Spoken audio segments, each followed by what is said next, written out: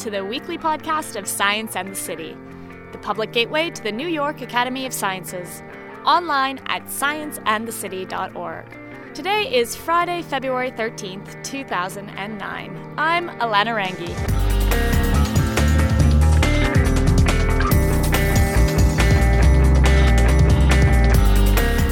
In January, the American Museum of Natural History officially opened the Richard Gilder Graduate School, offering Ph.D.s in comparative biology. This makes the American Museum the first museum in the U.S. to be able to grant Ph.D.s, something we thought was a pretty cool thing to have in New York. This week, we're introducing you to the first 5 students to enter the Gilder Graduate Program. You'll hear about their research, the labs they're working in, and get a glimpse of what it's like to go to school at a museum every day. My name is Shayna Montaneri, and I was born and raised in Connecticut, so only 60 miles north of New York City, and I went to college at the University of North Carolina in Chapel Hill, and I graduated in 3 years, and then I just graduated in 2008, in August of 2008 actually, and then came directly to New York City and started at the Richard Gilder Graduate School. I can show you the paleontology prep lab. So that's where all the fossils that people bring in from field expeditions get prepared, which means where all the rock gets chipped off and they get cleaned up really nice, because when you're out in the field, you don't have the right tools to clean off everything perfectly without breaking things and, potentially ruining something really nice that you found. So we have a team of people that do it for us. Oh, cool. They're really, really good. So I study vertebrate paleobiology.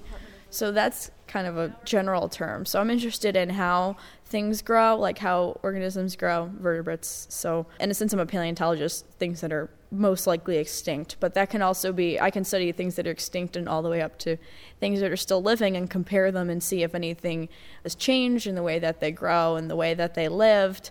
And I'm also interested in taking chemical techniques, so measuring concentrations of isotopes like oxygen and carbon in fossils and seeing what that can tell us about both the organism and the environment that it lived in. So I had previous experience at UNC doing this with invertebrates, clamshells.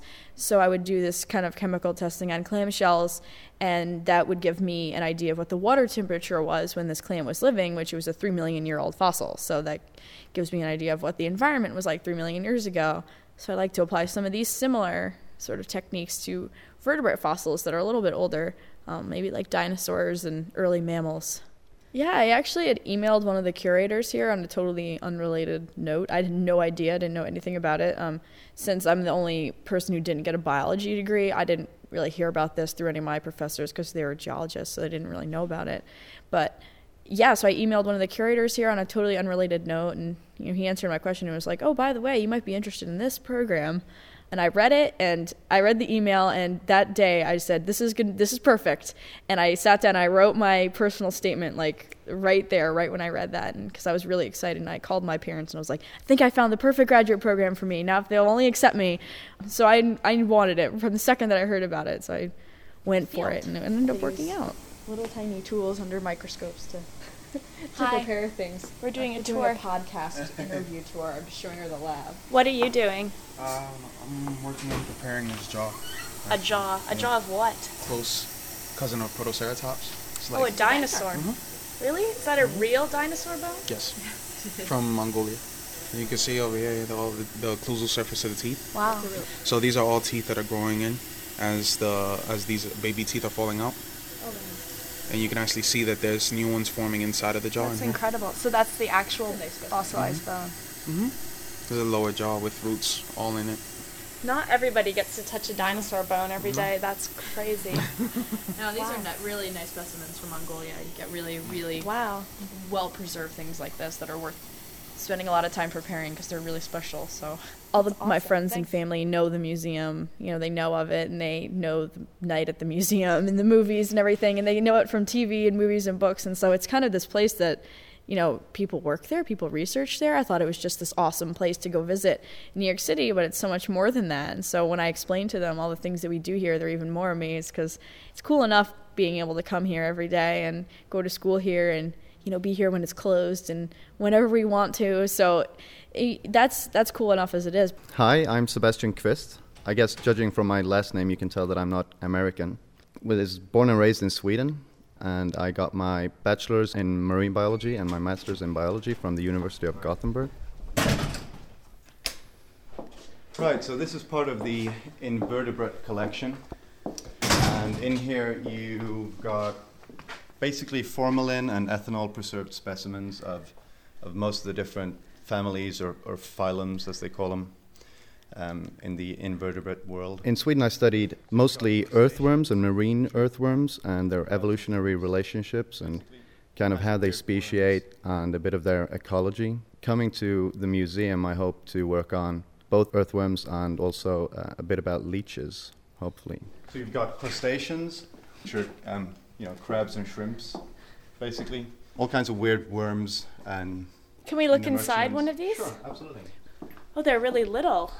Yeah, these are quite small. I'll show you some bigger ones later on, though. So these kind of look like... Ooh. Wow. So this is a giant... This is a giant earthworm. And... Okay, so we're looking... There's big white lockers, floor to ceiling, and now we've pulled out giant earthworms. Giant being, like, how would you describe these giant earthworms? Well, this worm is probably about, I'd say, 30 centimeters long, so about a foot, roughly. They're quite thick. This particular genus is quite cool, actually, because it can live in the water systems of humans. So my advisor in Sweden has twice got these worms coming out of his shower, and they've kind of fallen onto his head. It's quite disgusting, but... It's a cool genus. He's got them falling into his hair when he's taking a shower. So this particular species is bigger than most of the species within the genus. It is by far the biggest earthworm I've ever seen. Yeah. There's a giant earthworm in Australia that grows to about 2 feet, which is quite weird. Wow, so you really do have a bazillion specimens in here. Yeah, so this, and like I said, this is only part of the invert collection.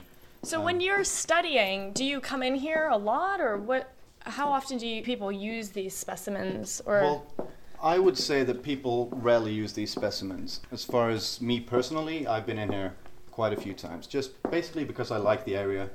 I need to kind of get going on my research and check out what kind of specimens that the museum has. And plus, what we're coming up to now is a big aluminum, box. It's about I'd say 3 meters long and about 1.5 meters wide.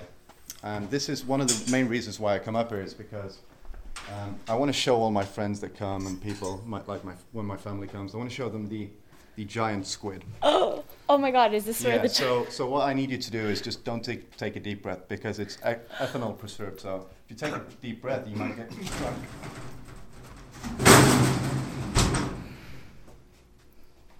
It's a bit smelly, but... So yeah, this is one of the, I should say one of the few specimens of giant squid in the world. Not too many people have seen the giant squid. They only found the first live one they found about 2 years ago. So this is the mythical animal that lives really deep down, and this particular specimen was, before it was preserved, without the tentacles, so just the main body, was 25 feet long. Right now it's pulled itself together. Shrinks? Yeah. It shrinks in the ethanol, yeah, sure.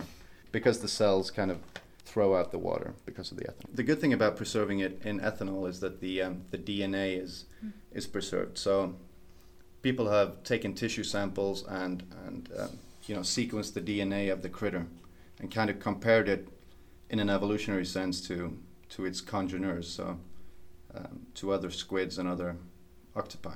Oh my God, that was really impressive. Watch your fingers. Okay. My name is Zach Baldwin. I did my undergraduate degree at the University of Washington in Seattle in fisheries and evolutionary biology. When I was in Seattle, I worked with an ichthyologist at the University of Washington, and through him I heard about the program, but my interests kind of developed through doing work in fisheries and comparative biology and evolutionary biology and studying those at the University of Washington. So what interests you about fish? I guess I came to fish to be interested in fish originally. I was kind of interested by the diversity of colors and patterns and forms that they have. They're incredibly diverse, almost 30,000 described species, and they inhabit almost every known ecosystem. So they're really, really diverse, and that diversity kind of attracted me. Fish for long term. We're going to take a left here. Left. Got some fishes out. Very nice. So we're in a little lab that it's got lots of sunlight, and there are some gigantic specimens on the counter. So I work on a variety of deep sea organisms. These are deep sea fishes, so they live between about 300 and 1,500 meters under the ocean. And I work on a variety. Are you going to take it out? I'll take it out. Wait, before we take it out, how big is it? So this is about a foot and a half long, if you want to work in English, about Okay. 300 millimeters. Are you Maybe going a to use foot. your fingers? Yeah. Oh my god, you are. In Seattle, I developed an interest in what we would call, I guess, kind of zoology, comparative biology, but I have some interests in more applied sciences such as conservation biology and evolutionary biology, and this program, I think, will do a good job in addressing both the kind of more classical zoology and bringing it up to the modern times with evolutionary biology, conservation. The museum's just a great resource for that. We have the conservation group here. We have a number of well-known scientists here, so it's just kind of a good place to bring it all together. So this is called a black dragonfish, rightfully so. And I've got several new species I'm describing right now of this, but they're really neat though because they have, so these are bioluminescent organs behind the eye. What does that mean? So it produces light. They use, it's hypothesized, there's no direct observation of it, but it's hypothesized that they use it in species communication and maybe seeing their prey. But in this group, each of the species has kind of a different arrangement behind the eye. But then they also have this bioluminescent organ on the chin. It's like a long beard, kind of. Kind of, yeah. It's called a barbel. You can't see it on this, but there's lights all down the body called photophores. How old is this specimen? The specimen was collected in, this is probably about 5 to 10 years old. It's from New Zealand. In ichthyology and other collections too, but I think we do it a lot more. We send fishes kind of all over the world, like interlibrary loan, because each collection is generally specialized more in the regions that curators work in or that the region where it's located. So we have a lot of Western Atlantic material at the American Museum. But I work on deep sea stuff that lives all over the world. So stuff comes from New Zealand, Australia, Japan, South Africa, England. So these fishes travel a lot. One of the other big attractions, which I forgot to mention for this program, and something I'm looking forward to, is the kind of flexibility and freedom. A lot of graduate programs, you enter it and you take classes for 2 full years sometimes. Columbia, I think, is 3. There's not a lot of extra time to do your work in the initial period, and I think all of us came in with a pretty good sense of roughly where we want to head with our dissertation. So this program's wonderful then that we can just get going, and I'm excited to have 3.5 years of just solid time to work and produce. My name is Antonia Florio, and I grew up in Astoria, Queens, so I'm from New York City. I just graduated college last May, and I went to City College uptown. So how did you find out about the Gilder Graduate School? Everyone always asks me this, and I tell the same story because it's one of my favorite stories. So it was, like my, I think, sophomore year of college, and I wasn't sure. I didn't know what I wanted to do, but I knew I wanted to go to grad school. I might have taken a year off, and my parents were really like, you shouldn't take a year off, you should go to grad school. And then my dad found this small clipping in the New York Times that said they'd just gotten funding for a graduate school and that they were studying exactly what I told them I wanted to study. And then and I read it and I was like, all right, I guess now I'll go to grad school right now. And then I found it and I was like, that's a perfect match and I can't let it pass up. So I'm probably going to study chameleons in Madagascar and speciation. So maybe below a species level to see how so there's one species group for lateralis, and to see, it's probably a complex of many species, but and that's what people have been saying, past articles, but it's never been really studied. So to study those populations and to see if there is enough divergence that they could actually be a complex of many different species. My name is Brian Falk. I grew up in Boise, Idaho, and I did my undergraduate studies at Portland State University in Oregon. It was general biology. I did work in a plant systematics lab working on how plants in the iris family are related to one another. And I also spent a semester in Costa Rica studying tropical biology, and I also did some work on lizard parasites there, and that's what I'm studying here now. So it's warm because of all this sun, but we can head in here first. Each of the lab is partitioned into different rooms to keep contamination down. So what we're doing basically here is that we're extracting DNA, we're isolating DNA, and then we're amplifying it. We're making many copies, and then we use that information to reconstruct histories of whatever organisms we're working on. So this is where we extract the DNA, and it's set up on these different benches so that some people work on specimens that are from museums so that they're very old. Sometimes they'll do very old bone specimens. And then there are benches, of course, for the contemporary or modern samples. So all these freezers are full of many tubes of little pieces of tissues that might be pieces of muscle or liver or something like that. And from that, about the size, it's like half the size of an uncooked rice grain, then we can extract DNA and get lots and lots of information. When you tell people that you're doing your PhD at the American Museum of Natural History, what do they say? Well, they're confused because this is the first accredited museum in the Western Hemisphere to have a PhD program. And so that's our next question. They're like, actually at the museum, you have classes at the museum, and yes, the curators are also professors, they're faculty. So people are intrigued, and people that have been to the museum and know the museum's reputation are really excited about it. Freeze this gel back. This is one of the older thermocyclers, but we have a few of these thermocycler banks. So that's what they use to just copy the DNA over and over and over again. So you get orders of magnitude greater numbers of DNA from what you started with.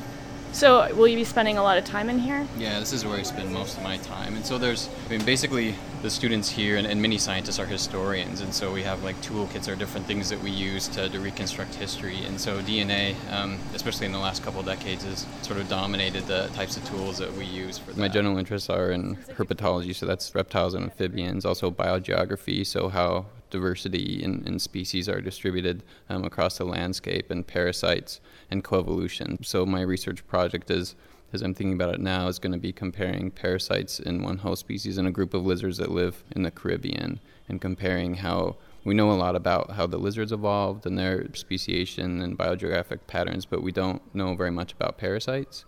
And so my project will be to help us understand more about how parasites co-evolve with their hosts. We do things like clone pieces of DNA, so we actually insert DNA into bacteria and then grow the colonies of bacteria. So in here we've got a robot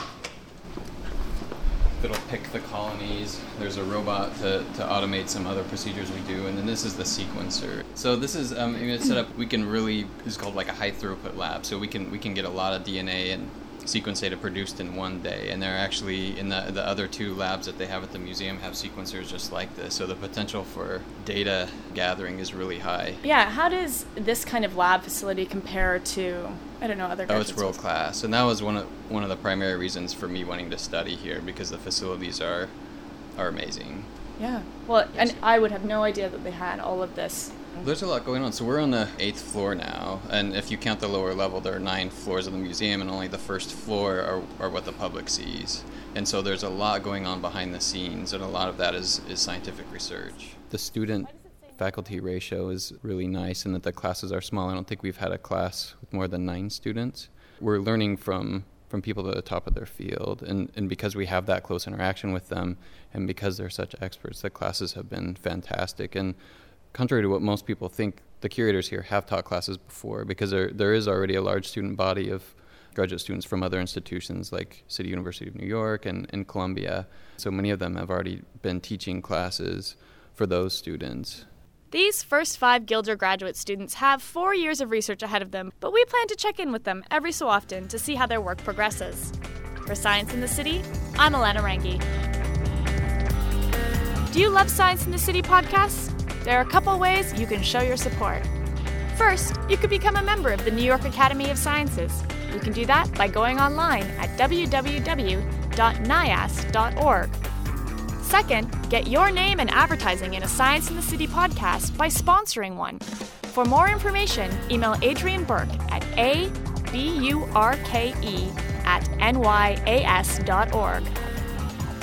Did you know you can subscribe to Science in the City podcast on iTunes and get our newest story every week downloaded automatically to your iTunes library? Search Science in the City in your iTunes search bar.